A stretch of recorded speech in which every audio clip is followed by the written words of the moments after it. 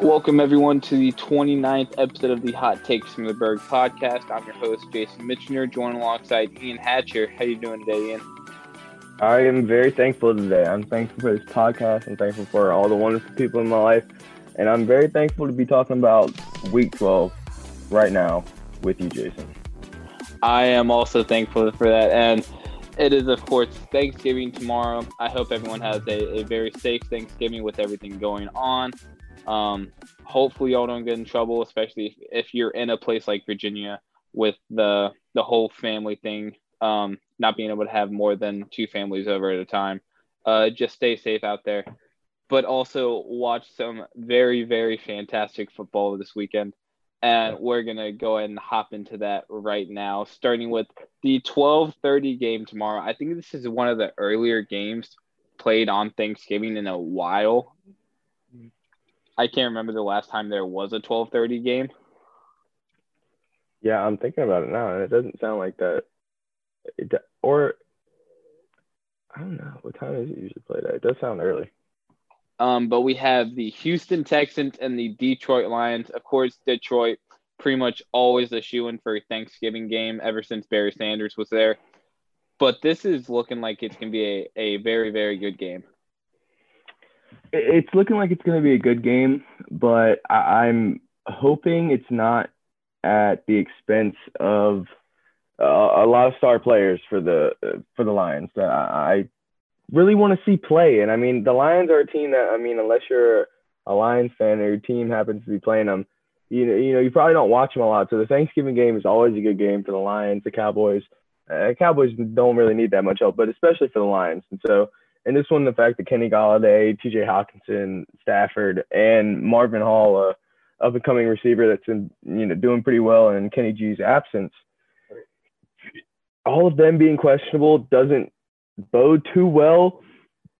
But the number one thing I noticed for them last week was how badly they needed DeAndre Swift, and he figures to be back in this week. So for that fact, I really, really like that. But if they don't have that full complement of weapons, Kenny G, Hockenson, and also, I mean, Matt Stafford, if you don't have your quarterback, I really don't think you stand a chance in this one. But the fact that they're all questionable really does kind of worry me. How do you feel about that? All of them being questionable is really bad, especially considering Houston has been turning things around lately. Mm-hmm. I mean, it was kind of a close game last week against the Patriots, but still, a win is a win, and Deshaun Watson is really picking things back up, getting back into gear. Brandon Cooks is looking like he was back in New Orleans. Will Fuller's finally getting to where we all thought he was going to be when he came into the league. Yeah. And then, yeah, I'd like to see Duke Johnson get a little more involved in the offense, because I think he is a much better running back at this point than David Johnson is. But then there's guys like Randall Cobb, who I think could really help this team a lot more, but isn't getting the touches. I do believe Cobb is out in this game for the Texans. I think he was the only big injury for them coming into this one. That's fair. But also Darren Fells is looking like he could be good. I'm really glad you touched on Fells. Fells is 6'7", really, really big body. I mean, a really nice target for a guy like Deshaun Watson. And I also just want to show Deshaun Watson some love. Like, I understand, man, your team is 3-7. Like, no one's really talking about you, but I notice you, man. I see what you're doing. He's having a really, really solid season, I think, given all the problems that have been going on in Houston and just the dysfunction, especially early in the season. I mean, before they parted ways with Bill O'Brien, I mean, it was a real mess. And so just for him to see where he's at right now, I know he's at 20 touchdowns, I think, to 5 interceptions, and that's not even counting what he's done on the ground. So I think that's an awesome place for him to be, given, everything that's gone on. And I just wanted to take some time to just say, hey, Watson, I noticed what you're doing, buddy. I mean, for how little he's had around him, he's just behind Aaron Rodgers for being in the top 5 for passing yards. Yeah. He's like 6 yards behind Rodgers. And I get that, being on a losing team means that you're throwing all the time. But, I mean, even with that being said, I mean, it wasn't like, early in the season that was even going well for them. I mean, the experiment for the transitioning to these, quicker, shiftier, more deep threat kind of fast receivers didn't really pan out in the beginning the way we thought it would. So, I mean, a lot of that was some bad games, I guess, stat-wise, you'd say, for him. But he's really rebounded nicely, and he's putting together a really good season. And I don't think a lot of people are taking notice just because of his team's record. And in reality, like, this offense has been clicking a lot more since Bill O'Brien was fired. It's just the defense that's been holding them back. And that can be the same for a lot of teams in the NFL right now. Just defense is what's holding them back. Yeah. But I think Houston's going to walk away with the dub this week, especially I think Deshaun's the better quarterback in the game, and I think Houston has a little bit of a better defense than Detroit at this point. Yeah, I take it. Some people might say I'm crazy here, but I take it a step further, and I'd say that Deshaun Watson is the best player in this game. And I think that, even with, like you kind of touched on, even with the question marks defensively for the Texans, I think they're kind of walking into a gift here with just the problems the Lions have on it with injuries this week on offense. It just kind of seems like a trap.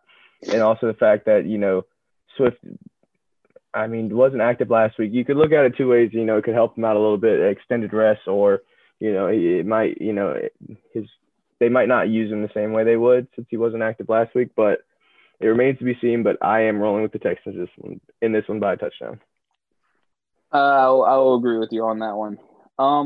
Now moving on to the 4:30 game. Probably one of the biggest rivalries in NFL football. But it hasn't really been that spectacular this year. The Washington football team and the Dallas Cowboys. Dallas coming off a very, very surprising victory last week against the Minnesota Vikings. And I will say Andy Dalton looked fantastic. Zeke finally had a great game this year. Yeah. And then CeeDee Lamb had one of the most amazing catches I've ever seen. That really the most amazing catches you've ever seen? It was a really, really good catch, but I don't know if I could say that. But they had a very good game last week. Their defense actually looked like it had some form of like they actually were able to be put together. No, yeah, and they made the plays when it mattered. That was a big thing for them. Is that, I mean, your defense. If you have a subpar defense, getting the stops when you really need them is such a big thing to help you out. If you have a bad defense, if you can have a bad defense, but they can be a clutch bad defense. As long as you have the offense to hang in, that could be a big thing. And I do think that, Dallas's defense has that kind of potential. I mean, it's too talented to not, but I mean, don't get me wrong, there are some holes on it, but I mean, they do have a few really talented individual players on that defense that can make plays. So you really only need, 4 of those in one series to, get the stop. So, I mean, it's definitely possible, but, it's the inconsistency that we've seen from it. That's a big question mark from them. But moving on to the football team here, the only injury that I saw that, really made me a little worried was McLaurin, and he's questionable. I think all reports definitely point to him going, and I can't remember what he's battling with right now, but he is their, top tier guy. They go as McLaurin goes, and he has been absolutely fantastic this season. He's another guy, kind of similar position to Deshaun Watson. On a 3-7 team that, and especially for McLaurin, Alex Smith has played really admirably when he's played, and he's definitely getting better. But the quarterback position in Washington has just been, here and there all season long. So even with all the changing and all of that, McLaurin has still managed to get his every single week. And you pair that with Antonio Gibson out of the backfield, who's made the transformation from a college wide receiver to NFL running back. And it seems so seamless that you would have a hard time even believing it. I mean, it's really, really crazy. Both of these guys have really good speed, big playability written all over them. I really like those two young players for them, and I think that they're going to have a really, really big game. And if I'm being honest, it's no question to me which defense here is better. It's Washington's. Yeah, and then I saw a stat scrolling through Instagram today that Terry McLaurin has the 12th most receiving yards through their first 24 games. Wow. Above a guy like Jerry Rice, which is insane to think considering, who he's had throwing to him the past 2 years. Having a guy like Dwayne Haskins and Colt McCoy and Kyle Allen. Like, not exactly the best quarterbacks in the league, but Terry McLaurin has somehow found a way to be one of the better receivers in the NFL with what he's had throwing to him. Oh, absolutely. I mean, I was there for his, inaugural game last year when I was watching it as an Eagles fan. And I remember, I want to say it was first drive. I don't think it was first drive. It was at some point in the game, he just broke a huge bomb on us. And I was like, wow. And he ended up having a really huge game in his debut. And I mean, I picked him up in fantasy that week, and I've been a big fan of his ever since. He's absolutely fantastic. I mean, it's crazy to think that his production has been better than DK Metcalf. And, I don't even think that your average NFL fan, really views McLaurin in that light. And the disrespect needs to stop. I'll just say that. I will be kind of upset if he does not make a Pro Bowl this year because he's fourth in the NFL right now in receiving yards, ahead of guys like DJ Moore and DK Metcalf and Devontae Adams. Like, he has had one of the best second years as a receiver. Absolutely. Like, he can. I think he can hit 1,200 yards. No doubt. Yeah. It's just going to be it's the same thing. It's just about, the quarterback. They just got to get him the ball. And I mean, he's not the guy that, needs the ball a ton because of his big playability. But I mean, I haven't really seen the big play aspect, the huge play aspect since, I hate to say it, but Dwayne Haskins. So there's got to be something that it gets figured out. But as long as Washington's getting the ball in McLaurin's hands, I am fine with what they're doing on offense. And then I also have to say, Antonio Gibson leading all rookie running backs in touchdowns. That's the last thing you got to say about that. Well, yeah, and I just thought this is interesting looking at both of these teams. He's got 8 touchdowns and Zeke has 5, and Gibson has managed to do that on 50 less carries than Zeke. And I just thought that was pretty interesting to see. But I'm taking Washington in this game. I just think this defense Washington has one of the best run defenses in the league. And Absolutely. Minnesota has a terrible run defense, especially after trading Yannick Ngakoue. Everson Griffin still isn't back. They lost to Neil Hunter last offseason. This defense is nowhere near what it used to be. And I think that's really what helped Zeke get that one of the first 100-yard games of the season, if not the first. But I think Washington's going to do a good job of shutting him down. Yeah, I have Washington in this one by a point. I do think this is going to be a close game. I mean, for one, when you're talking about a divisional matchup, those games to me are as close to a 50-50 game as you can realistically get. I feel like in a divisional matchup, you just throw out the records, throw out everything. It doesn't matter. It really doesn't. Any team can win on any given day, and I truly believe those games are always a kind of like a dogfight.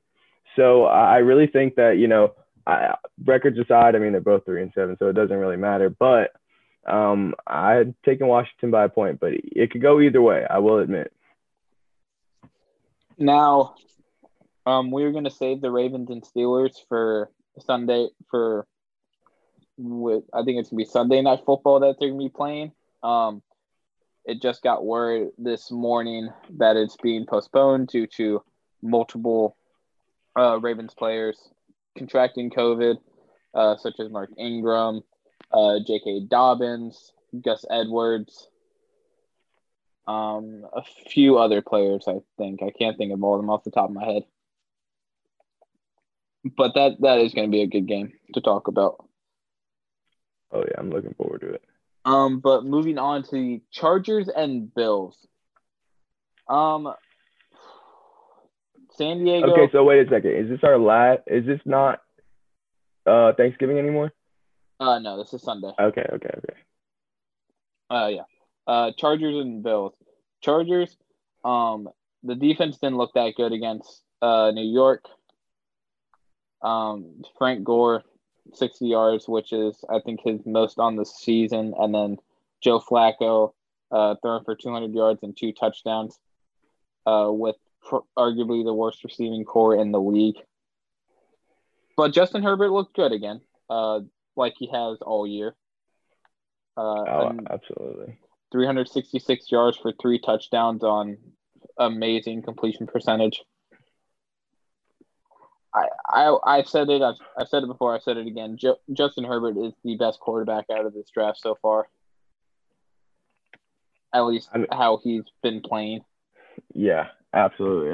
He's definitely been the best quarterback play-wise out of the draft. And I just think it's in his last 5 games as the quarterback for the Chargers, the offense has been above 30 points in 4 of 5 of those games. I mean, that's all you can really ask for. I mean, if your offense is scoring 30, you're doing something right. And that has been with the absence of Austin Eckler, the starting running back. I mean, they had a lot of admirable fill-ins and, guys that stepped up. But this week they will back Austin Eckler. He should definitely boost their already awesome offense.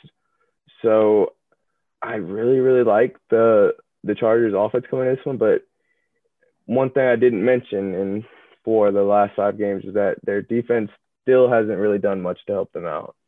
And that's the side of the ball where the question marks lie for them. And then they're going against another fantastic quarterback in Josh Allen with the Buffalo Bills. Buffalo coming off a bye week, but the week before coming off a heartbreaking Hail Mary from Kyler Murray to DeAndre Hopkins. So many memes made off that. DeAndre Hopkins catching quadruple coverage, I think. Yeah, something like that. So this Chargers defense is going to have a lot on their plate. Because Josh Allen and that receiving core is miles above what Joe Flacco had in New York. Yeah, absolutely. Josh Allen has just been fantastic. I mean, you said it, you touched on it, but I really can't get over it. He's been their most consistent runner, and they are, I'd say, a 70-30, pass to run kind of ratio team. So, I mean, him leading their run game is insane, but I think that's one of the places that needs to change. I mean, Josh Allen is too important to your team, I think, to run him the way that you do. I've just seen too many quarterbacks get banged up like that. And especially for a guy like him, I mean, he's a really, really big guy. He, sometimes thinks he could take a hit. And I mean, just any hit on your quarterback that's, outside of the pocket and unnecessary is one too many. So I really, really need either one of Zach Moss or Devin Singletary to step up and add some just consistent presence in the backfield and, to help relieve him a little bit of all the duties and responsibilities that he currently has, because it's just, I think, a little bit too much, especially with, I think, the talent that both of those guys kind of have. It's been really, really sadly disappointing. The offensive line is definitely not as good in the run game as they are in pass protection, but still, I mean, one of those guys has got to make a man miss and do something exciting every once in a while, but we haven't really seen it in any consistent role week to week yet. So we're still hoping to see that. But I almost thought it was noteworthy that, it took that kind of insane play to beat this Bills team. Like, I really think that speaks to how good they are. And I know that losing is losing, but I mean, the fact that it had to happen like that, I thought the Bills played a really, really strong game outside of, that final last play. But I think they step back or they get back to it this week and beat the Chargers. Yeah, I think this Chargers secondary is going to have probably their most difficult game this week. Because Stephon Diggs is leading the league in receiving yards. Of course, you have John Brown next to him, and is Zay Jones? No, Zay Jones is not still there. Who's there? Cole Beasley. Cole Beasley, yes. Who has been very underrated this year. Absolutely. He's on my fantasy team, and he's doing me wonders. But I think Buffalo is going to walk out of this one. I can trust this Chargers offense to put up points. I just can't trust their defense to put them into position to win. Yeah. So I mean, if you're giving up 28 points to the Jets, that's kind of scary. It doesn't bode well for the matchup you get this week. I'd love to see what Justin Herbert could do with the defense behind him, but I just don't think that's going to really happen this year. Yeah, no, I mean, not at this point. They need. I still think that the loss of Derwin James in the beginning of the season is huge. I mean, he's already one of the best safeties in the league. Been injured for the second time now, so you hope it's not going to be something that plagues him. But that guy is uber talented, and I just want to see him on the field. But they do have other needs that they need to address, and it's far too much to fix in a season. This is an off-season and draft kind of a thing that you got to fix. Now, moving on to the battle of the top in the AFC South, we have the Indianapolis Colts and the Tennessee Titans. Indy coming off a huge win against the Green Bay Packers in OT, forcing a fumble. Who was it on?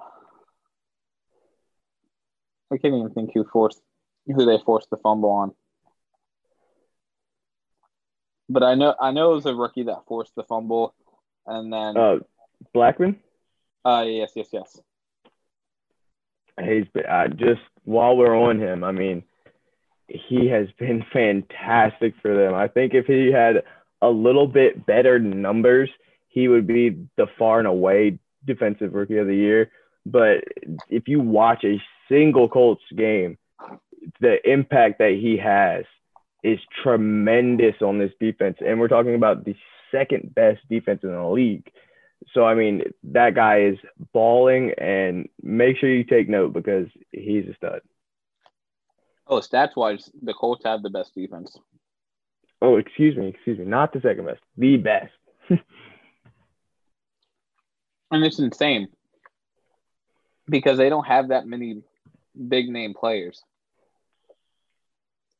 Like they have DeForest Buckner, they have Darius Leonard, but other than that, like the only other big-name guy on this team is Justin Houston, but he's 31.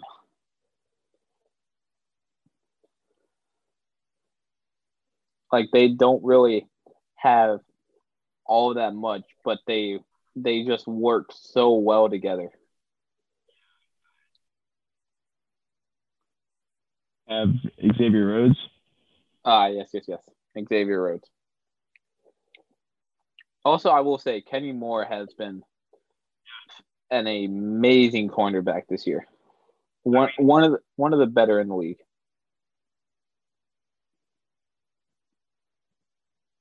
In the league this year, I mean. All right. as I was saying before, we had a little bit of technical difficulties there. Um, you know, Kenny Moore as a nickel cornerback, guarding these slot wide receivers is kind of becoming a hidden art in the league. And I mean, I've seen multiple guys that, specialize in that get paid and pay huge dividends for the role that they play. And for Kenny Moore, he's been the best in the league at doing it so far this season. Also, I'd like to touch on him having 5 sacks as a cornerback. I mean, that's leading the league in secondary with him and Jamal Adams.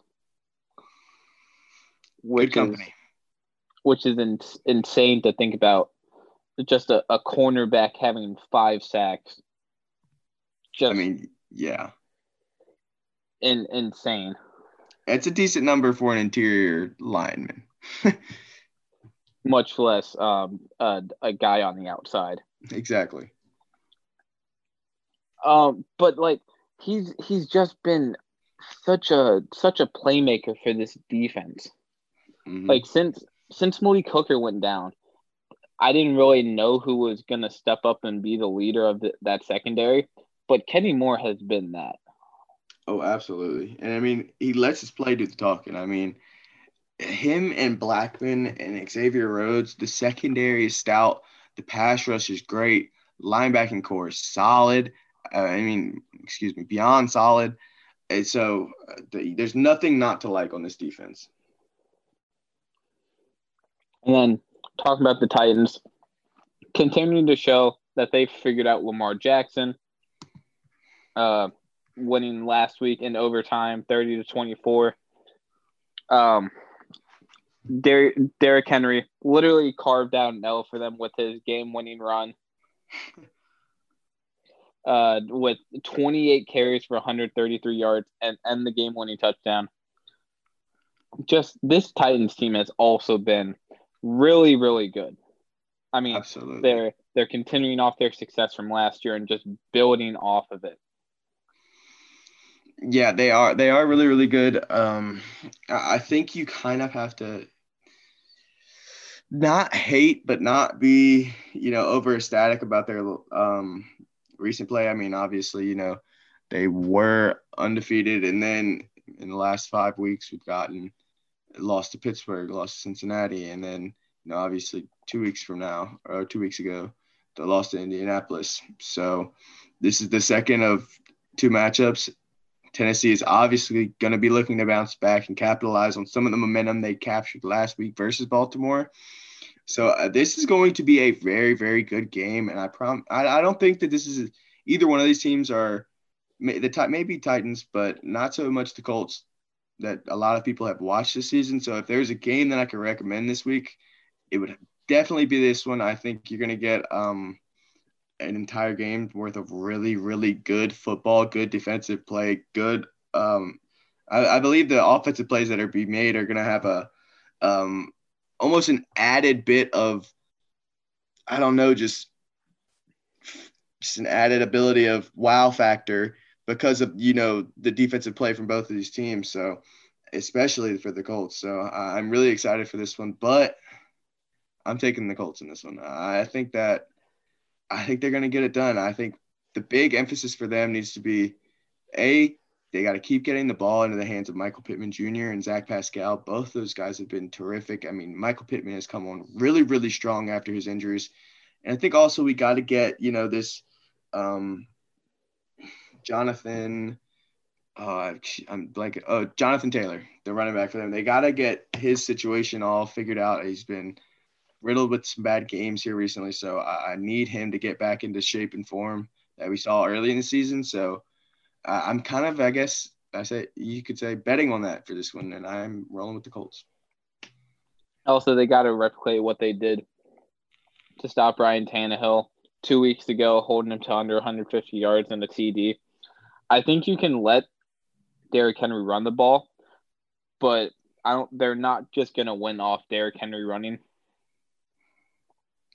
Like, if they can figure out how to stop Ryan Tannehill again, I think they can walk away with this pretty easily, like they did 2 weeks ago. Oh, yeah. I mean, It's going to be up to Ryan Tannehill. He can't have a performance like he had in the last time. And this secondary has got to be starting to strike fear into the hearts of quarterbacks. Now, moving on to Carolina and the Minnesota Vikings. Carolina had probably one of the most insane QB stories last week with Philip Walker, former XFL quarterback. Just insane story behind him, and coming out and getting his first ever start in the NFL, being a victory and a shutout. Yeah. And I know first glance at his numbers, you'll say, he didn't play that good. If I watched the game, and he played really, really well. I could tell you, he had 2 interceptions, but if you watched him play, you would have thought that it was Teddy Bridgewater. I mean, there was no change in the play calling. They were just as, if not more aggressive down the field than I've maybe seen from them this season. And Walker's deep ball looked great. His intermediate ball looked great. His even close range throws looked awesome. I mean, he looked really, really good. But Teddy Bridgewater figures to be back this week. I mean, he was cleared last week, but at game time, they didn't want to risk anything, so he didn't end up going, and P.J. Walker stepped in and, obviously helped them along with the defense. That really nice win there. So that was really positive. But you're getting your quarterback this week. Unfortunately, no Christian McCaffrey, which I guess they were kind of all eyeballing this week as his hopeful return, but it's not going to happen this week. So push it back another week, and Mike Davis steps in again, and he really, really played well last week. I had knocked him for having some bad performances earlier in the season when McCaffrey was out, but I have to admit he did play really, really well last week and really helped to take some of that pressure off of P.J. Walker when he was playing. So I really like that, but I have to give some love to this defense. I mean, we can't witness a shutout and not show love to the defense. 2 guys I have to show some love to. Brian Burns is think about this. I don't think I'm crazy. Well, I won't say it just because there's a guy out there named Nick Bosa, but one of the best sophomore pass rushers in the league. He is absolutely fantastic. He's really coming into his own. I think he's a perfect fit in Carolina. It gives them absolutely what they need, and he's been getting at quarterbacks like it's his job. I mean, it is, but come on. It's been insane. He's getting there at a rate that few guys in the league can compete with. And another guy at safety, rookie Jeremy Chin. Oh, my goodness. You want to talk about Blackman and the effect that he's had on that defense and the fact that it may not be so statistical, but if you watch the game, how big he is for them. And Jeremy Chin is the exact same kind of, impact player. If you watch a single Panthers game, you will notice him on the defensive side of the ball. He's always near the ball, always making plays. And, I mean, he just plays like his feet are on fire. And they probably are pretty close to getting on fire the way he moves around the field. Also, I want to bring up Brian Burns did win NFC Defense Player of the Week. He has been playing out of his mind. Mm-hmm. Like 2 sacks in this game. I think he has – how many sacks did he have on this season? Where are sacks? All right. He does only have 5 on the season, but being a second-year player as a linebacker, that's not terrible. No. Yeah, and I'd say that the rush rates would look better. And I know for a fact they'd look better because watching the game, he's constantly in the backfield. And it doesn't result in those sacks all the time, but, I mean, he's always back there disrupting things and making life hard for the quarterback. Yeah. And then talking on the Vikings, heartbreaking loss. But can we just talk about Adam Thielen's catch for a second? Yeah. Oh, my God. This was the lone reason why when you said that CeeDee Lamb was so insane, I hesitated a little bit because that was absolutely stellar. I mean, like that catch reminds me of like the Santonio Holmes Super Bowl catch in a way. Yeah. Right in Only that back corner in one hand. instead of it being to the side, it's over your shoulder. Mm-hmm. Like, people get on Adam Thielen for him not being the fastest, but he is one of the best possession receivers in the league.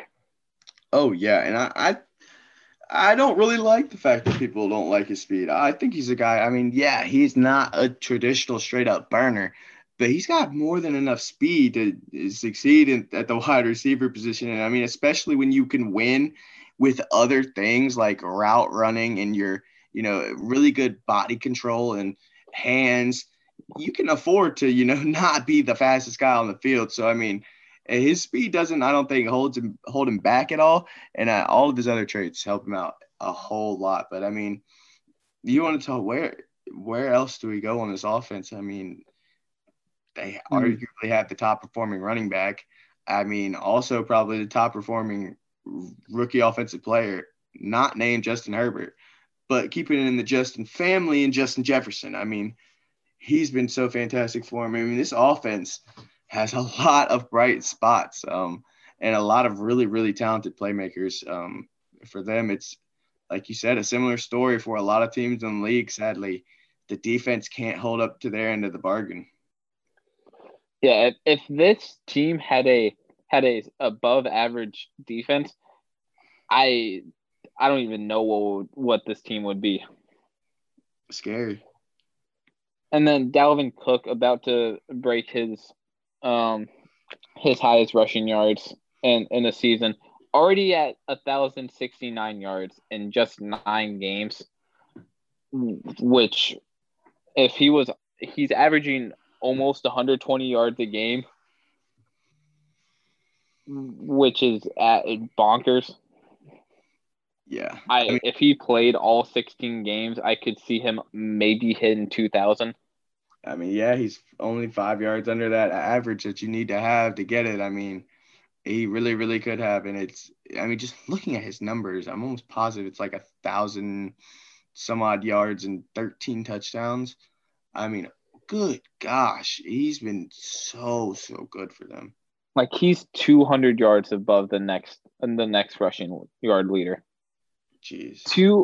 Oh, never mind. Derrick Henry's ahead of him by 10 yards, and Derrick Henry's played the entire season. But the next guy and below him is James Robinson at 762. Wow. That's a drop. Like, Dalvin Cook has by far been the best running back in the league. Like, Derrick Henry might have more yards, but imagine where Cook would be had he not missed 3 games? Yeah. Yeah. And like Derrick Henry has 9 rushing touchdowns. With Dalvin Cook having 2 less games, he has 13. Yeah. I mean, that number alone is good for seasons total. And I mean, we're in week 12. I am very much so looking forward to him, but one thing for them, and they do a good job of it, better than a lot of teams, by not getting away from the run game when they fall down necessarily, but their defense still has to, like I said, hold their end of the bargain at some point and, help just let Dalvin Cook ice the game. I mean, Derrick Henry gets so many rushing yards because the Titans will just go up and he'll just ice for a whole quarter. And Dalvin Cook, it feels like he's running to get you back into the game. So it's definitely a difference in their styles. And I would definitely agree with you. Dalvin Cook has been the best running back in the league this year. I can honestly see Minnesota walking out with this game. If Kirk Cousins plays how he did last week and Dalvin Cook keeps up his amazing season, and if Adam Thielen and Justin Jefferson keep being a 1-2 punch for this receiving core, it's just got to be this defense that turns a little bit around. Yeah, you have to hope that it can at some point, and I just don't really know. I've been really, really impressed by the Panthers this season. The combination of Matt Rule and Joe Brady and what they're doing over there. I can absolutely see it in the offensive game plan and scheme. And I don't think that they have all the pieces in it yet that they want. And I mean, obviously, the most, I guess, attractive piece in the whole equation is Christian McCaffrey, no sus. But just as a player standpoint, he's, got to be the most talented player on the team. So you've been without him for a majority of it. So, I mean, just the things that they've done and it just as a whole, it's been so insane. And I couldn't love it more. And for that reason alone, I'm going with the Panthers. But like you said, I would not be surprised at all if the Vikings got this game. I mean, one single turnover in this one in crunch time, and you talk about a difference maker. So I am going to go with the Panthers just because I think they've played better in more difficult situations. First game I think of is that Chiefs game that they only lost by 2 in. Mm-hmm. I just, especially since Mike Davis has been a very good backup running back to a guy like Christian McCaffrey, and Z completely tore up that Minnesota front seven. And I think right now the Panthers have a little bit better of an offensive line than the Cowboys, which is weird to say, but the Cowboys are so beat up on that offensive line. I think Mike Davis is going to have a great game here. I think Teddy B is going to come back and just completely tear up this Minnesota defense. So I got the Panthers in this one. I'm rolling with the Panthers as well. Now, moving on to the Browns and the Jags. Okay. Let's see if the Baker Mayfield cycle continues. Or it's kind of slowed down a little bit. He's had 3 kind of bad games in a row. But the Browns coming off a very close win against a terrible. I don't know what to call the NFC East teams anymore because all of them are terrible. I mean, no, I couldn't agree with you more. Probably the worst team in the division. Coming off a too close of a win against the Eagles, 22-17. Nick Chubb had a fantastic game though. Oh yeah. 20 for 114, almost a 6-yard per carry average. Now KhaDarel Hodge, I don't know who this guy is or where he came from, but okay. His first ever game, 73 yards. Rashard Higgins has been a pretty good receiver for them this entire year. 3 for 65. But it's this defense that really kept them in it. I mean, an interception for Denzel Ward, an interception for Sinon Tataki, who I believe almost took it to the house, didn't he? He did. He housed it.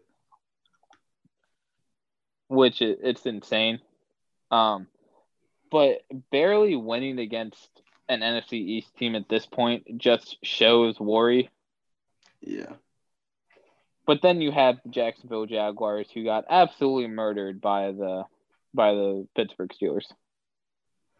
Yeah, and I don't think there was an other expected outcome, but just the way it happened was Poor Jake Luton. Yeah. I feel so bad for that man.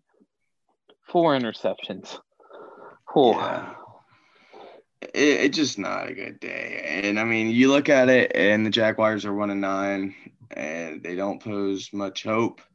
Even if, I mean, they could get Minshew back this week, but I'm kind of doubting it. He's listed as questionable, but I can't understand how a guy who, as of 2 weeks ago, couldn't pick up a football is ready to go. But we'll see. I mean, maybe he's just an Iron Man. But we'll figure it out. But either way, it's just not a favorable matchup. And I mean, the Browns defense is their calling card. That and their run game has gotten them to where they're at. And if they can figure out how to, consistently get a solid production from Baker Mayfield, they could be a really strong team. But until that point, I'm kind of have them in my pretender category. I absolutely love Nick Chubb and Kareem Hunt for them. They are huge. But it just feels like, I like this defense a lot, but 4 weeks without Denzel Ward, it's not going to, hurt you yet in this game. But looking down the line, it's going to have some ramifications. So the offense has got to be good in this one, but it shouldn't even really matter that much. I'm rolling with the Browns by 11. Oh, yeah. This Jags defense has been terrible all year. Their offense has looked good at points, but they haven't had a win since the first game of the season. And even then, I think that game was a fluke. Yeah. Because that was against a Colts team that just added Phillip Rivers and was still getting acclimated to the system. But the Browns are Nick Chubb's gonna just kill this defense. Yeah, it's gonna. Him and Kareem Hunt are gonna combine for like 250. It would not surprise me. It's not even gonna be funny. If you have Nick Chubb or Kareem Hunt on your fantasy team, please start them. Don't be dumb. But moving on to the Giants and the Bengals, I feel so bad for Bengals fans. Joe Burrow out for the year with the torn ACL. I feel so bad. You draft Joe Burrow with the first overall pick, and he goes down with one of the worst injuries in the NFL. I don't even know what to say. Yeah. It's not even, just the injury. It's the ACL, MCL, structural damage. I mean, sounding very similar to something that we saw or we didn't see, but heard of from a guy like Teddy Bridgewater. I mean, I think to get this out there, we have to kind of alert people to the fact that this could be a 2-year kind of a thing. I mean, it sounds that bad. I wish the absolute best for him. I feel so bad for him. I mean, you always want to see, the best players on the field, and you always want them to be healthy, but obviously it doesn't work that easy. But, that one definitely hurt just as a football fan in general. And I mean, especially for also kind of the organization in the Bengals. I mean, they weren't really playing for much, but getting your quarterback on the field is now their number one priority.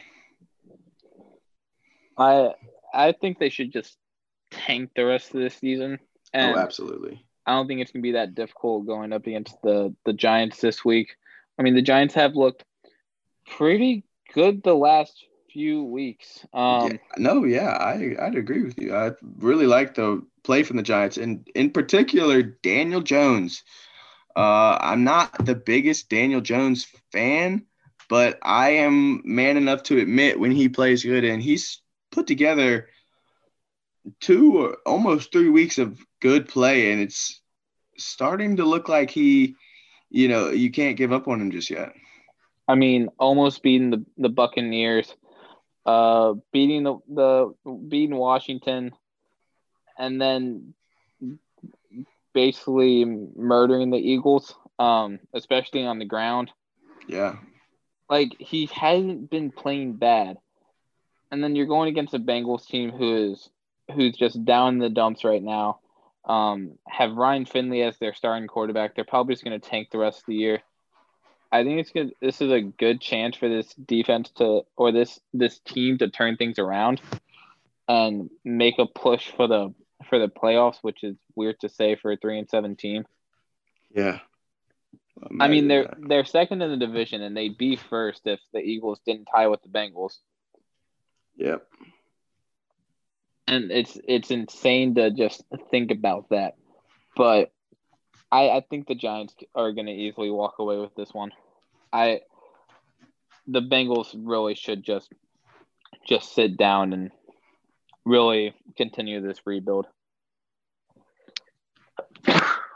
I absolutely agree. I mean, now, given the nature of this injury, I think it'd be an awesome time to get yourself in the top 5 of the draft. Pick a guy like Penny Sewell out of Oregon, the far and away best offensive tackle in the draft. Or if he's off the board, maybe a Christian Darrisaw out of Virginia Tech. But yeah, because I mean, keeping Burrow on his feet and on the field is the biggest priority for them, and they have needs they need to address, and that should be addressed by, like you said, tanking. So I think it starts here with the win for the Giants.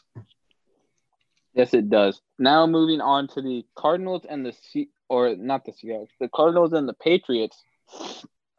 First I want to talk about that Cardinals and Seahawks game from last year. Kyler Murray, of course, looked good, but that run game just couldn't get anything going. Yeah.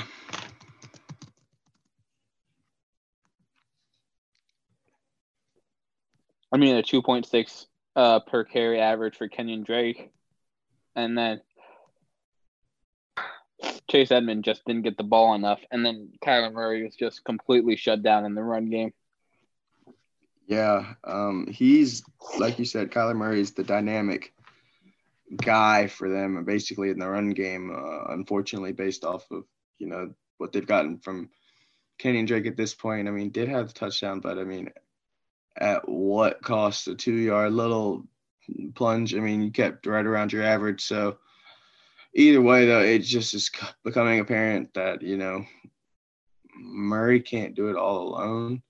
And he's going to need some help, and it's going to have to be a little bit more than just DeAndre Hopkins and the odd game from Christian Kirk. So, I mean, I think just for the Cardinals is just the consistency level. They feel so inconsistent from week to week. We'll see the most insane Hail Mary, and then we see this. I mean, it was a kind of a must-win for the Seahawks, also on a little bit of a skid, but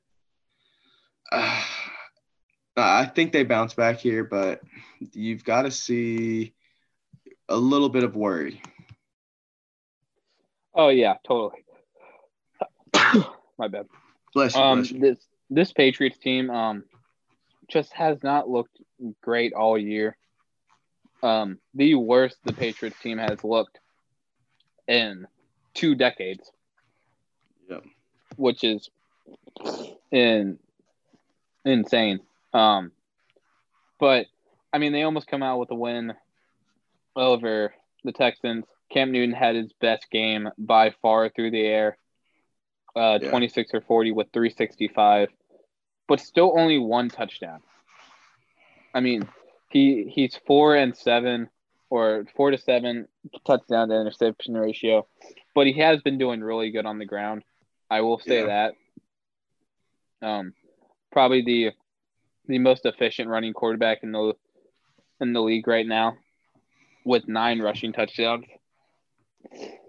Yeah, I think obviously we have to put some blame on Cam Newton, but I'm really glad you touched on the fact that we saw a really good performance from him last week. The touchdown production really wasn't there through the air, but I really liked his production. I mean, we're starting to see that maybe, their wide receiver cupboard, it might not be as bare as we thought it was. I mean, we always knew about N'Keal Harry. I mean, he did receive 8 targets last week.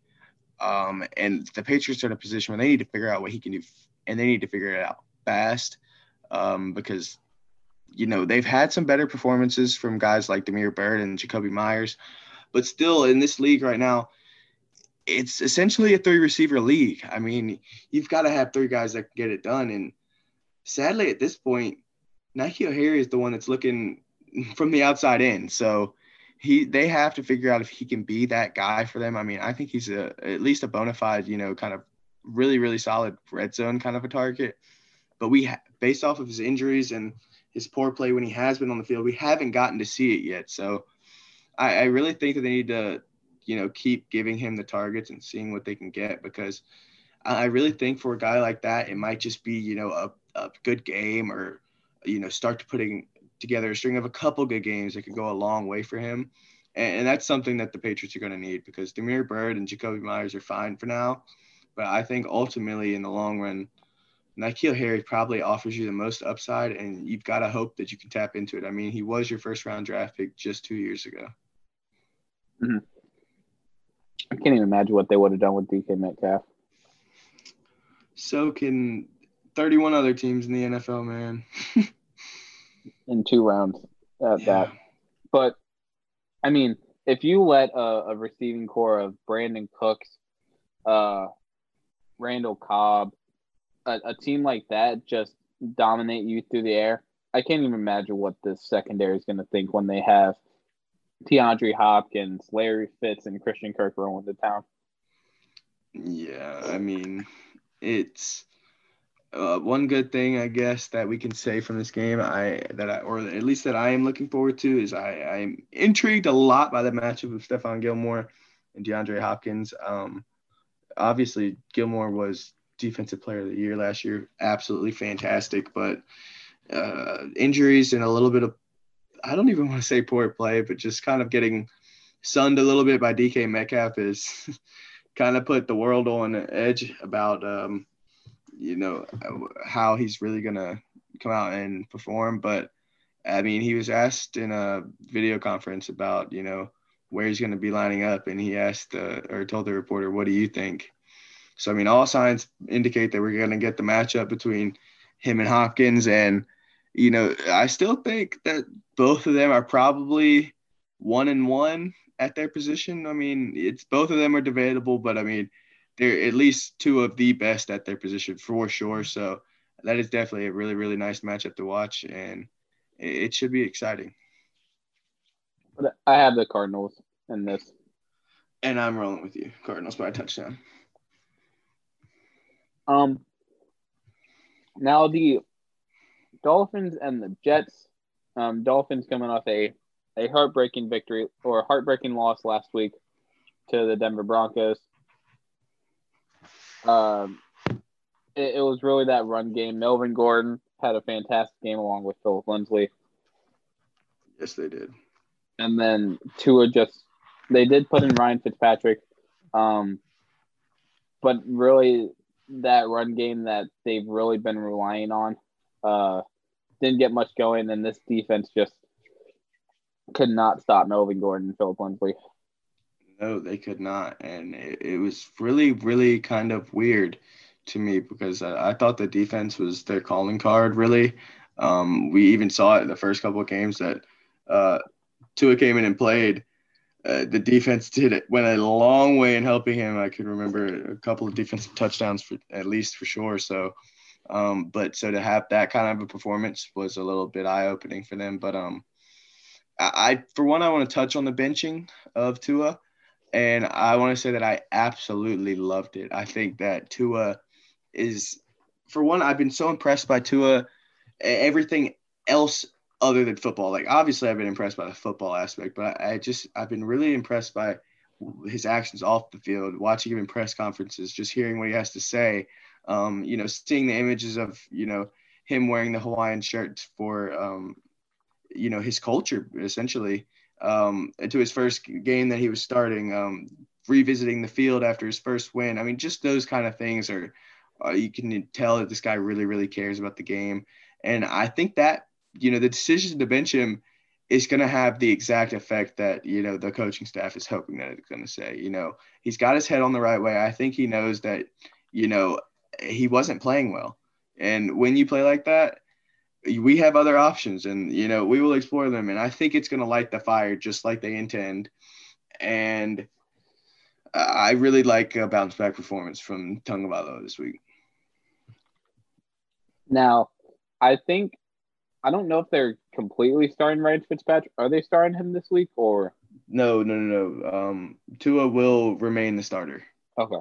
Yeah. Either way, either quarterback would be able to have a fantastic game against this Jets defense. Yeah. I think the Jets are going to continue their tank no matter what. There's not a single game I will pick the Jets in, especially a game like this. Where you expect a kind of or at least for me, especially in a game where I kind of expect, a bounce back performance from a guy like Tua. Yeah. Sounds like we're both rolling with the Dolphins in this one. Yep. Now moving on to the Raiders and the Falcons. Las Vegas coming off a heartbreaking loss last week against the Kansas City Chiefs on a game-winning drive from the best quarterback in the NFL. Yeah. And just leaving Travis Kelce wide open. But Clyde Edwards-Helaire took over that game. Le'Veon Bell got his first ever touchdown as a Chief. Just a wealth of riches. I mean, would you like to be beaten? Should just be the question that people ask themselves before they play the Chiefs. I mean, if coming into any, next week analysis, the team that I'm about to break down lost to the Chiefs, I'm putting absolutely no stock in that because welcome to the club. I mean, you know what I'm saying? I mean, the Raiders were definitely, especially even in a worse spot probably, I mean, trying to sweep the Chiefs on the season, that's almost unheard of. So, I mean, good luck, but I still did like their performance. I mean, they were right there with the Chiefs the whole time. And you said, it took that final drive from, what we're both willing to say is the best quarterback in the NFL, in Patrick Mahomes. So if that's what it takes, you're definitely doing something right. And I have to show Derek Carr some love. He may not have gotten the win, but damn, did he look impressive. And he has been impressive ever since the huge disappointment to the Bucs. And I think that, especially if you look up the makeup of their schedule so far, I definitely think you can tell that's kind of a turning point for them and help them get back on track. And also the Raiders have quietly revived Nelson Aguilar's career, and the combination of runners that they have, a headline by Josh Jacobs. It's been a little inconsistent, but I mean, what they're capable of giving you in every single game, especially talking about a game versus this Falcons defense. And then you have Darren Waller, who, don't at me, is the second best tight end playing right now. I don't care what you want to say, but I mean, the Falcons just have also yet to kind of prove to me that their offense can outpace what their defense gives up. We've seen, in the last couple of weeks that they've been able to get that final stop, which I said is a big ability earlier when we were talking about the Cowboys for bad defenses to have. But I can't trust that versus this Raiders offense. I mean, Derek Carr's looked way too good, this the offense as a whole. And I believe the Raiders defense is going to pose some problems for this Falcons offense, which is star-studded, but likely without Julio, or potentially without Julio, should I say. So I'm rolling with the Raiders in this one by 10 points. Oh, yeah, the Raiders are going to easily walk away with this one. I mean, the Falcons only scoring field goals last week against the Saints, and I think the Raiders have a much better defense than that Saints team. Moving on to who is next? Saints versus Broncos. Yes. Broncos. Cool. Okay, coming off a huge win last week, spearheaded by the two-headed rushing attack in Melvin Gordon and Philip Lindsay, up against a very good Saints team, coming off back-to-back wins. They have not lost a game since the Packers, and that was November 27th. So they're on a 6-game winning streak. And if I remember correctly, everybody was kind of freaking out about the Saints at that point in time.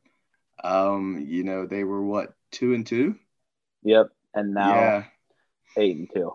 8-2. And I'm almost positive I remember saying back then in that podcast that it was so weird based off of just the talent alone on this team. I think this is one of the few teams that can compete with like the Steelers and the Chiefs of the world, just talent wise.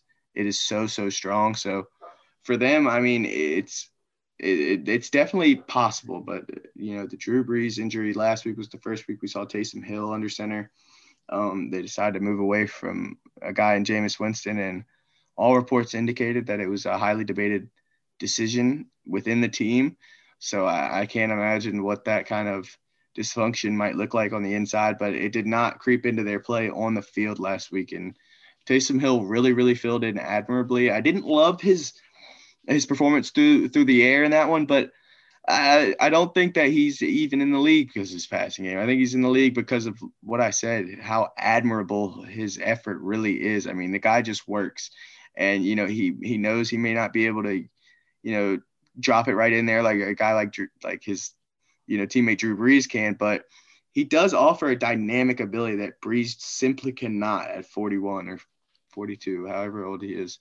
And I mean, his 2 rushing touchdowns proved to be huge last week. So for that, I did really like that, but it does kind of worry me if Taysom Hill is put in a position to have to make a game-winning drive or something like that during this streak. I'm not sure if it's going to have to happen here versus the Broncos. I'd like to hope. I think the Broncos are a team that is potentially on the rise. I've seen some good performances from them lately, but it's still, to me, for them, is on Drew Lock.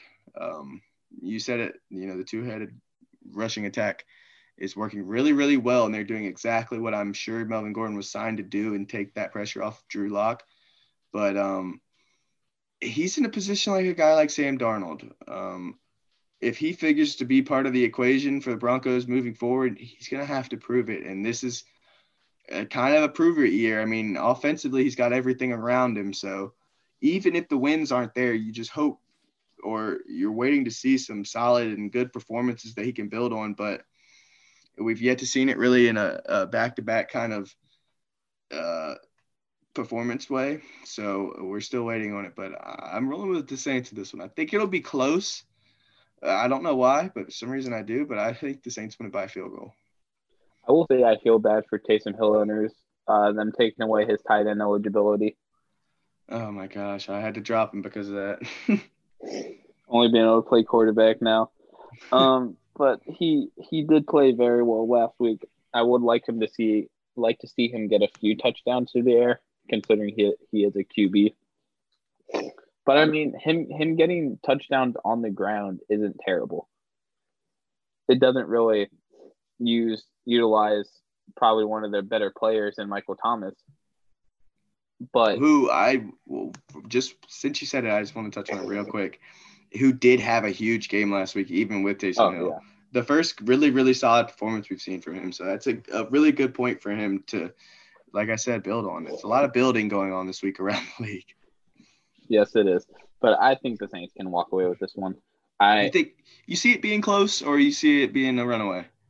If Drew Lock can play like he did earlier in the season, then yeah. But if he plays how he's played the past 3 weeks, then the Saints can run away with this one. I agree with you. Now, the 49ers and the Rams, Los Angeles coming off a huge, huge win over the Bucs, getting under Tom Brady's skin, just completely stopping Ronald Jones and Leonard Fournette, basically just not having Chris Godwin or Mike Evans do anything. Same thing with Antonio Brown. Just this defense has been fantastic all year. And then Jared Goff has been playing pretty well. Absolutely. I really, really like the play from Jared Goff. I don't think that Jared Goff is the most insanely talented quarterback, but I definitely think that he's a perfect kind of a quarterback to succeed in the setting that he's in right now. And I've said it a couple of times this year, but I'm just going to say it again. I was wrong about the Rams. I really was. I underestimated Sean McVay and what he's capable of, and just this roster in general. I look at myself in the past now, and I think I'm kind of crazy for counting this team out. But, man, I mean, they so obviously had a chance. I mean, you talk about Cooper Kupp and Robert Woods, probably both of them are 2 of the most underrated wide receivers in the league. And both of them are underrated because they do so much other than just catch the ball. I mean, I watched last week. Both of them are on the game last week I watched. They both are phenomenal. Ooh. Yeah. Excuse me. Thank you. They're both phenomenal blockers, unselfish kind of guys. I really don't think that they care which one of them gets the ball, which is a perfect, kind of situation. The third one snuck up on me. Gosh dang. But either way, I'm going to wrap it up here. They have two fantastic wide receivers that make his life a lot easier. Also, this defense still has been without Aaron Donald. And for how well they are able to disrupt Tom Brady without having the best defensive lineman in the league. I thought he was healthy. No, he didn't play last week. Oh, wow. Yeah, so going into this week, having Aaron Donald most likely against this battered, beat down 49ers team. It's just kind of like a situation of kicking a dog when it's down. I mean, you talk about two teams on the opposite end of the spectrum. I mean, the 49ers, you can't hate anything about them. I mean, they have just gotten the short end of the stick when it comes to injuries this year.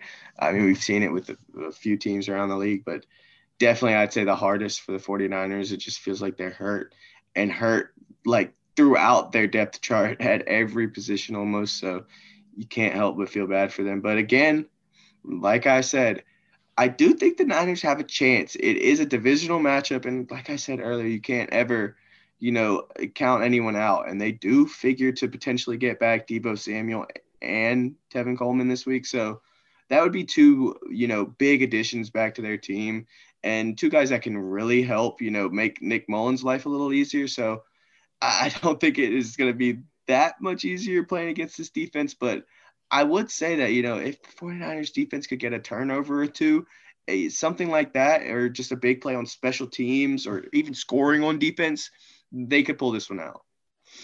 It's going to take a lot for them to pull it out, though. Yeah. It's going to have to be a lot of mistakes from Goff. I'd agree with you. And I am rolling with the Rams, but it just, I don't know. My dad always told it to me when I was young to just never count out any team in a divisional matchup. Oh, and I did look. Aaron Donald is active for this week, so that's going to be rough for this 49ers offensive line. Yes, it is. Now the Chiefs and the Buccaneers. I just want to come out and say it. I think the Chiefs are going to just murder this Buccaneers secondary. It's not even going to be funny. If you have two receivers like Cooper Kupp and Robert Woods get almost a combined 300 yards on you, you have McCole Hardman. I don't think Sammy Watkins is back yet, but he might. Is questionable. He might come back this week. So if you have Tyreek Hill, McCole Hardman, Travis Kelce, and Sammy Watkins all on you, it's yeah. It's gonna be a rough day for this Bucs team. And another thing about it, I just want to touch on real quick. The Buccaneers have 3 players on their offensive line questionable. And 2 of them are interior offensive linemen, and AQ Shipley and Ali Marpet. And Ali Marpet is, first of all, just one of the best offensive guards in the entire league, and he's just a really, really solid guy, has been for his entire career. And so I'm trying to think, can I think of anybody for the Chiefs who plays on the interior defensive line that's really, really talented? And a guy comes to mind named Chris Jones. Oh, yeah. And that sounds like a big point of emphasis. If those guys can't go, that could be really, really bad for them, because I really do like Chris Jones. I think he's one of the best interior rushers. I'm really, really glad he got paid, because it's kind of weird, but I feel like playing for the Chiefs almost kind of underrates him because of how good their offense is by default, but he's as good as it gets inside. So, I mean, Tom Brady's life could look like hell if he's just being chased all game long by Chris Jones. And if we talk about a chase, it don't matter who it is, Tom Brady doesn't stand a chance. So that could be potentially problematic. And then if you're looking at this, how easily the Bucs run game was shut down last week, the Chiefs shut down Josh Jacobs to 55 yards. Yeah. And Josh Jacobs is a top 5 running back in the league. Like I'm no discredit to Ronald Jones. He's played fantastically. But Josh Jacobs is one of the best running backs in the league.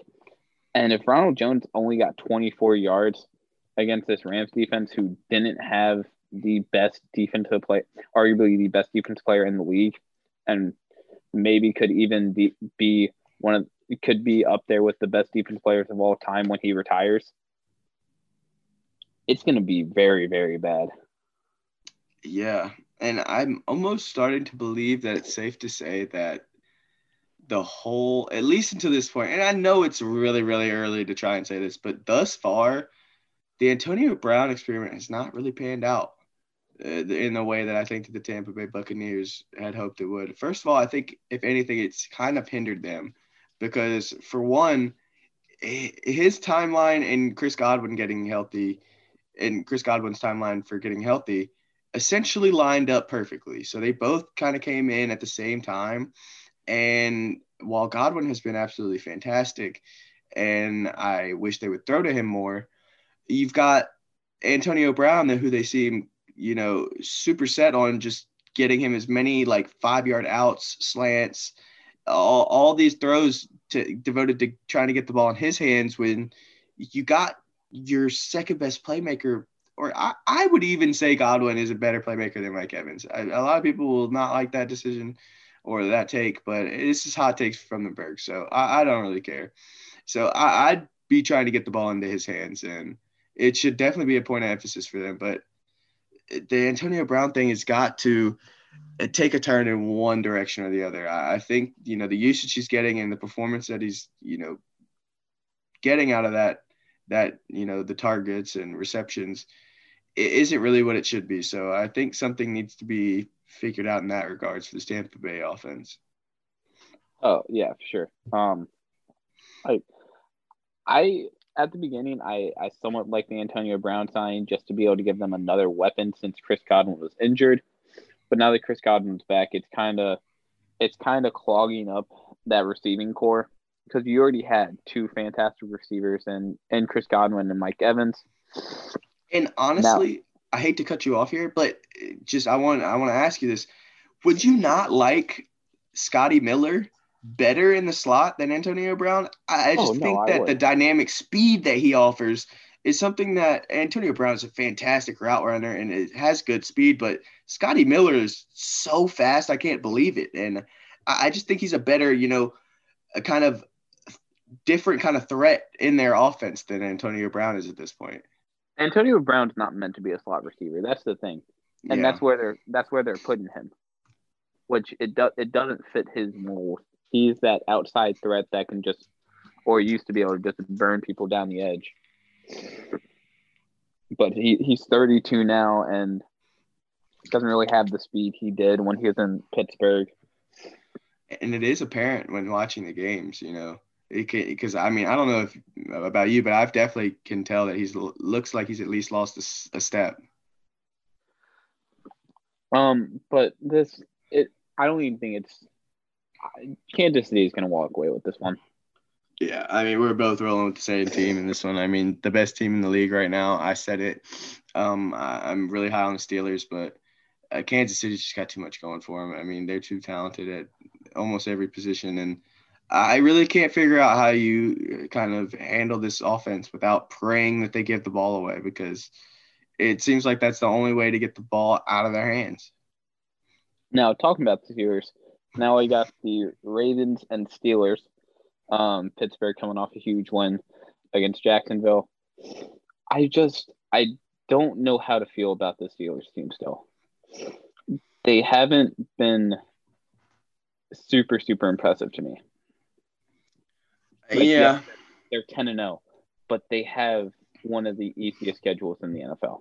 They play the entire NFC East. They played the Broncos. They played the Texans. I can't lie. I think the AFC North has been one of the easier divisions because it has the Browns, who have been frauds this entire year, and then the Ravens. Lamar's finally getting figured out, and then you have the Bengals. I'm not saying it's the easiest. I just think it's been easier than other divisions, especially in the AFC. Yeah. I definitely see what you're saying here. And for one, I just want to say I think that the decision by the NFL to move this game back, to me, it only really helps the Ravens because the Ravens were the team that were screwed by this Thursday game. I mean, with the COVID, and I mean, they still likely won't get anyone back, or I mean, definitely won't get anyone back who's positive for COVID. But any contact tracing with the negative tests, now you have time to get them back this week. So it's going to look like a more a little bit closer to the actual Ravens roster. I would have to say on Sunday, as long as you have to hope that not every one of them guys got COVID. I mean, that would just be absolutely awful. But you have to think that, they'll get some of these guys back. And so I'm kind of in the same boat with you. I mean, this is a Steelers team that obviously they're 10-0. And I do put them – to me, they're still in my top three, I guess, like power rankings or whatever you'd say in the NFL. But I do think that there's some potential for concern. I mean, if the Ravens are able to get healthy – or just even get some players back like a Dobbins or an Ingram, that would be huge for them. Gus Edwards, they obviously need a running back for sure, but it would be really, really big for them. But like I said, I'm going to say it one more time. Divisional matchups can go either way. And for that reason in this one, I'm rolling with the Ravens. I still am buying in on the Ravens. I need to see the connection between Lamar and his outside receivers get better because that's really been missing from this team. And in particular, Hollywood Brown, I mean, to me, he has game-breaking ability that only Lamar offers on their entire roster. And so you have to make getting the ball into his hands a part of your game plan and a big part if you want to see some good success. So I think that's a point of emphasis. But for all the reasons I said, I think I'm talking myself into the Ravens, and that's who I'm going to go with in this divisional battle. Oh, I think Baltimore is going to walk away with this one. Especially if they get even running back or running back in the backfield, especially if they get J.K. Dobbins back. I mean, in their first matchup with the Steelers, which was, I'm pretty sure J.K.'s first official start, he had 100 yards. Yeah. And against a Steelers defense that, I mean, that's the one part that I have absolutely no questions about is that defense. I mean, I do think they've taken a half step back without Devin Bush, but Williamson has filled in admirably. And, I mean, they proved it last week. They do force turnovers and get to the quarterback and just pose problems. But that was versus a 1-9 Jaguars team. And this is versus the Ravens. So I think it'll be a good game, but we're both rolling with the Ravens in this one. It's gonna fall on Lamar. If Lamar can be that playmaker that he was last year, get back into MVP form for this game, it's gonna go in the Ravens' favor. It's all gonna fall on him. If he can make those throws to Hollywood Brown, make the right reads, then they can walk away with this. Absolutely. Now another divisional matchup, the Chicago Bears and the Green Bay Packers. Chicago has not won a game since that Buccaneers game. So they were 5-1 and they're 5-5. Wow. Which just what a fall off. Mm-hmm. And Nick Foles has not done them any favors. Yeah, I mean, absolutely. I am not any bigger of a Trubisky guy, and I think even you might say I'd probably fall closer on the side of the fence of being a Trubisky hater, but to me at some point, you almost got to think about going back on the decision you made. I mean, Nick give Foles, them a shot if they're 5-5. It's like, just give them a chance. I mean, yeah, the only thing that matters in football is winning. I mean, if you're not playing football to win, first and foremost, you shouldn't be playing the game. And the one thing that I will say about Trubisky, when he was at the helm for the Bears, they did a better job of winning. And I don't know if I can necessarily tell you how, but I even saw some clutch performances at the end of games at the beginning of the season from that guy. So I don't know what it's going to take to, not allow Foles to play. I mean, he is questionable this week, but I'm looking at the injury chart, and so is Trubisky. So, I mean, They have Tyler Bray, most likely. I don't know what to make of it. I was talking earlier about the divisional thing. Throw it out in this one. I don't see any way that the Bears win this one. Just you're only 2 games out of the wild card spot from 7-3 teams and 7-4 teams like the Bucks and the Seahawks and the Rams, and then the Cardinals are 6-4. Like, you're so close to being in the wild card, and you keep putting in Nick Foles. Yeah, it doesn't make sense. He's on a 4-game losing streak, and I mean, yeah, exactly. And it's not like it's been against the most stacked teams in the NFL. Like, you lost to the Titans by 7, yes. You lost to the Rams by 14. They've been good, but you lost to the Vikings. Yeah. You barely beat the Panthers. You barely beat the Bucks. You've lost to the Colts. You barely beat the Falcons. You barely beat the Giants. You barely beat the Lions. Like, they have not been good. And just put Trubisky in. Don't worry about the rest of the season. Just try and get him a little more developed. See if you can get into the wild card. And I mean, at least he was your first round pick. I mean, you're 5-5. You're not likely to get a pick where you can, make a franchise altering, quarterback decision. So, I mean, why not roll with the 25-ish guy over the 30-something-year-old guy? I mean, it just doesn't really make sense, especially given like I said, the winning track record that the Bears had early in the season with Mitch Trubisky. So something needs to change there. I'm not in love with the whole situation there. So for all the reasons above, I think this is a definite Packers win. And moving on to the last game of the week, we have the Seattle Seahawks against the Philadelphia Eagles. I'm going to just go ahead and head out. So, Carson Wentz has just he has been so bad. Are you ready? Because here it comes. It's Jalen Hurts time. Yes, it is.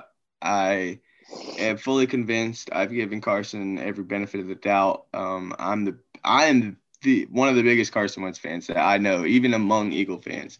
I really do love Carson, but I can't ignore it anymore. He has been absolutely terrible this entire season. And at some point, I was hoping that something could turn around. It felt like each week we were getting a piece closer to, looking like or resembling a average offense. And as close as we got to that, I had Carson pegged as a guy to, help an average offense over exceed. And he has absolutely not done that. And more than anything, he has shot that offense in the foot with his stupid turnovers and bad decision-making.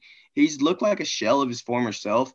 And I can't tell you if the 2017 MVP version of him is even still in there anymore. I mean, I haven't seen it. It looked really, really bad. And you took a guy like Jalen Hurts in the second round last year. I don't care what you want to say about why he was taken. You just want to be a quarterback factory and, take pride in having really talented players at the most important position on the field. But what does it matter when your quarterback has proved himself completely incapable of running an offense and you can't put his backup in?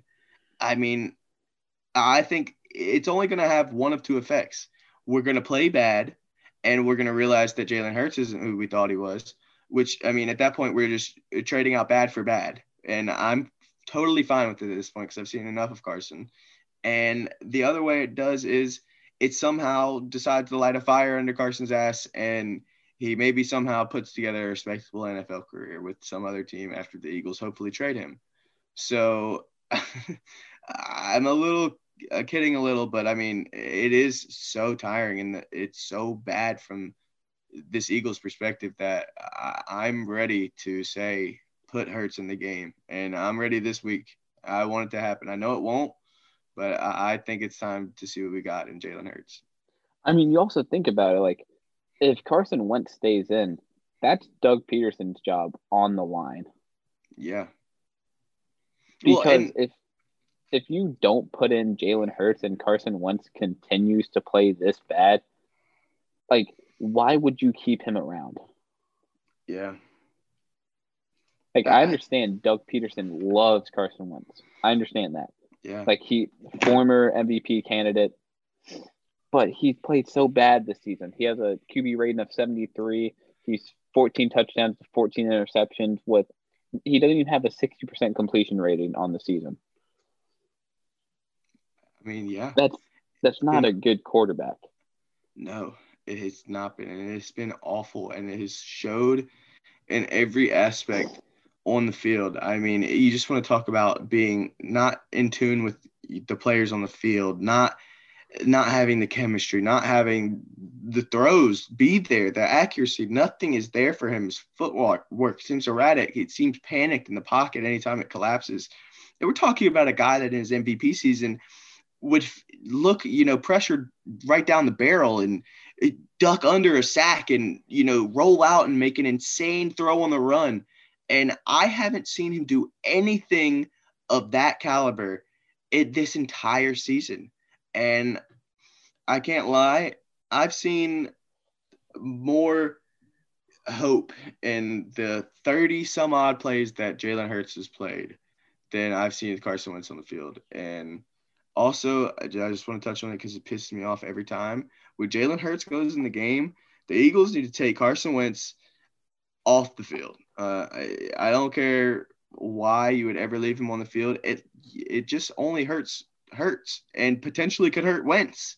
I mean, you're not doing Hurts any favors when you replace one of his potential receivers with a quarterback who stands no chance of making any kind of play down the field. So, and then this matchup is just it's not in the Eagles' favor whatsoever. Oh, no. The Eagles have a decent secondary for what they've been handed this season, but you're going against Tyler Lockett and DK Metcalf. It's gonna be bad. Oh yeah, I mean, first of all, I don't think there's a guy in the league that is physically equipped to hang with a DK Metcalf the entire game. And I can tell you for sure, it's as much as I have liked what he's added to our team this season, it's not going to be Darius Slay. So obviously we have no answers for him.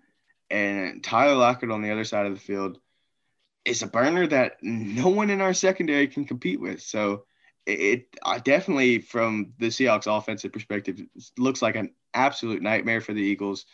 And I think that the only place that they really even stand to have a chance is the fact that, I mean, this Seahawks secondary is, one of the worst in the league. And granted, the Eagles pass game is one of the worst in the league. But if you want to see what you got, I mean, it's a good week to test it. But I would not be surprised if the 32nd best secondary looks like a very cohesive and Legion of Boom-esque level talented, secondary playing this Eagles team this week.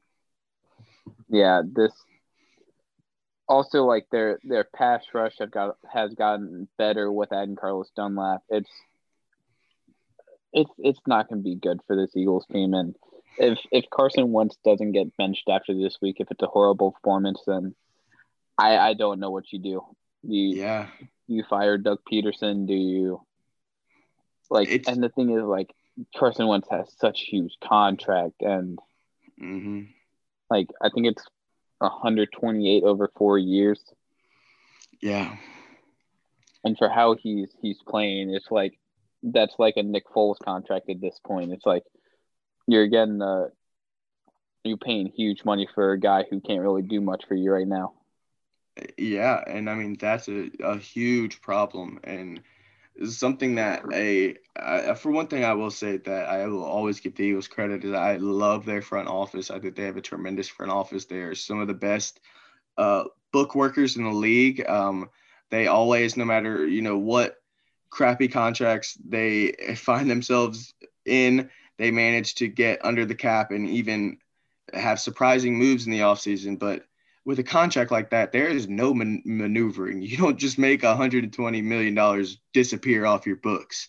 That is money that is going to be owed to Carson Wentz, and you can't cut that to get that off your books. You probably can't even trade that off of your books. And the Eagles right now are an absolute mess. And I think with the Seahawks victory, the Eagles are going to signal the white flag and show that the NFC race is up in the air, and that a team like we talked about earlier between the Giants, the Washington football team, and the Dallas Cowboys, they all have chances. And specifically with this Washington football team and Dallas Cowboys matchup, that is one to watch, because if, we're correct and the Giants do win, whichever team comes out on top in that game will likely be tied. So it's going to be something to watch.